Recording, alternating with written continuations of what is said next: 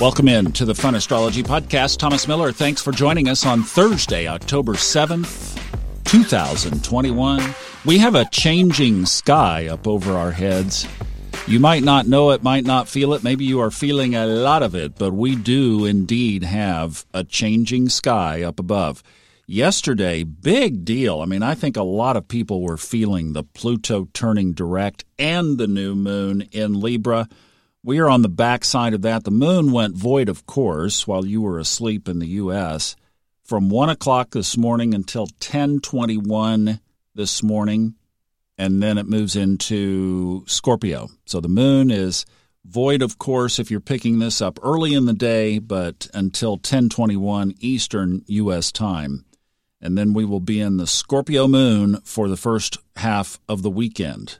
I know just from memory the last couple of months have been tough Scorpio moon days, so just forewarned, watch out for that. Now let's talk about this other aspect that is a big one that you will wake up with tomorrow. Your feet will be on the ground running with this one tomorrow because it happens at the official time, 12:01 a.m. tomorrow morning. So basically midnight Eastern time. Back that up. Those of you on the West Coast will be going to bed with this aspect, and that is, we've been talking about it, the Sun and Mars conjunct in Libra. And that conjunction is at 14 degrees Libra, and our retrograde Mercury is at 18 degrees, just 4 degrees away from this fire-fire conjunction. We've been talking about this in the course, that Mercury being a neutral planet, so it can be masculine characteristics, feminine characteristics. It's kind of like a chameleon. It takes on the color of its environment. And right now, Mercury in retrograde is sitting right next to two big fiery planets in an air sign. So basically, you've got the grumpy Sun in Libra, a grumpy Mars in Libra, and a Mercury going, I don't know these two over here. Don't rock the boat. Just keeping the peace. And then the moon goes into Scorpio. Wow, what a chart. And then Pluto turns direct. Facebook blows up. Oh, my goodness. What in the world is going on?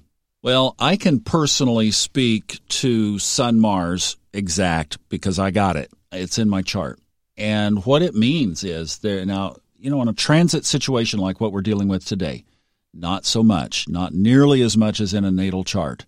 But boy, if you have been feeling the tense energy, I know I have, because if you have Mars and the Sun close to each other in your chart, you're going to feel this as well.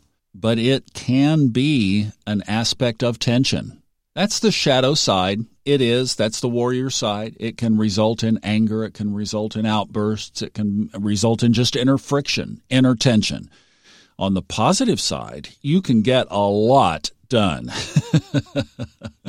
Ask Brittany. She's been helping me with the course. She's like, she can see my Sun, Mars, and has a nice little offsetting balance to keep me centered.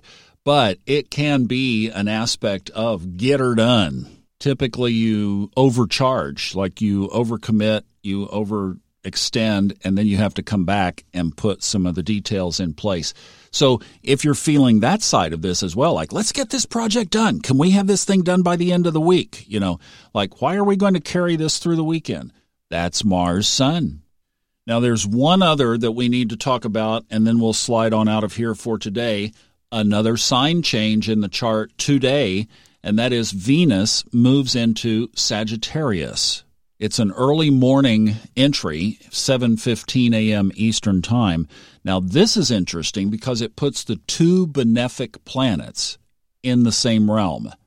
This is called planetary sect, and we talk about it in the course, but basically if you are born in what's considered a daytime chart, then Jupiter is your most benefic planet.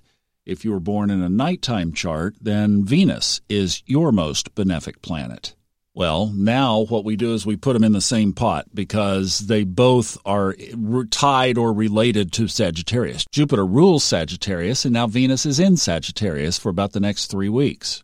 So one thing you could do is find out where Sagittarius is in your chart And just know that for the next 3 weeks or so, that area of your life could expand significantly and favorably. And what you could do is you could take steps in that direction, presuming that it's going to work out in your favor. Mine is in the area of communication, and I'm looking at launching a new radio show. So over the next 3 weeks, some major steps need to happen along that goal. See, that's how you use the energy. So that's what it is for me. How would it be for you? Find out where Sag is in your chart and lean into it big time over the next 3 weeks.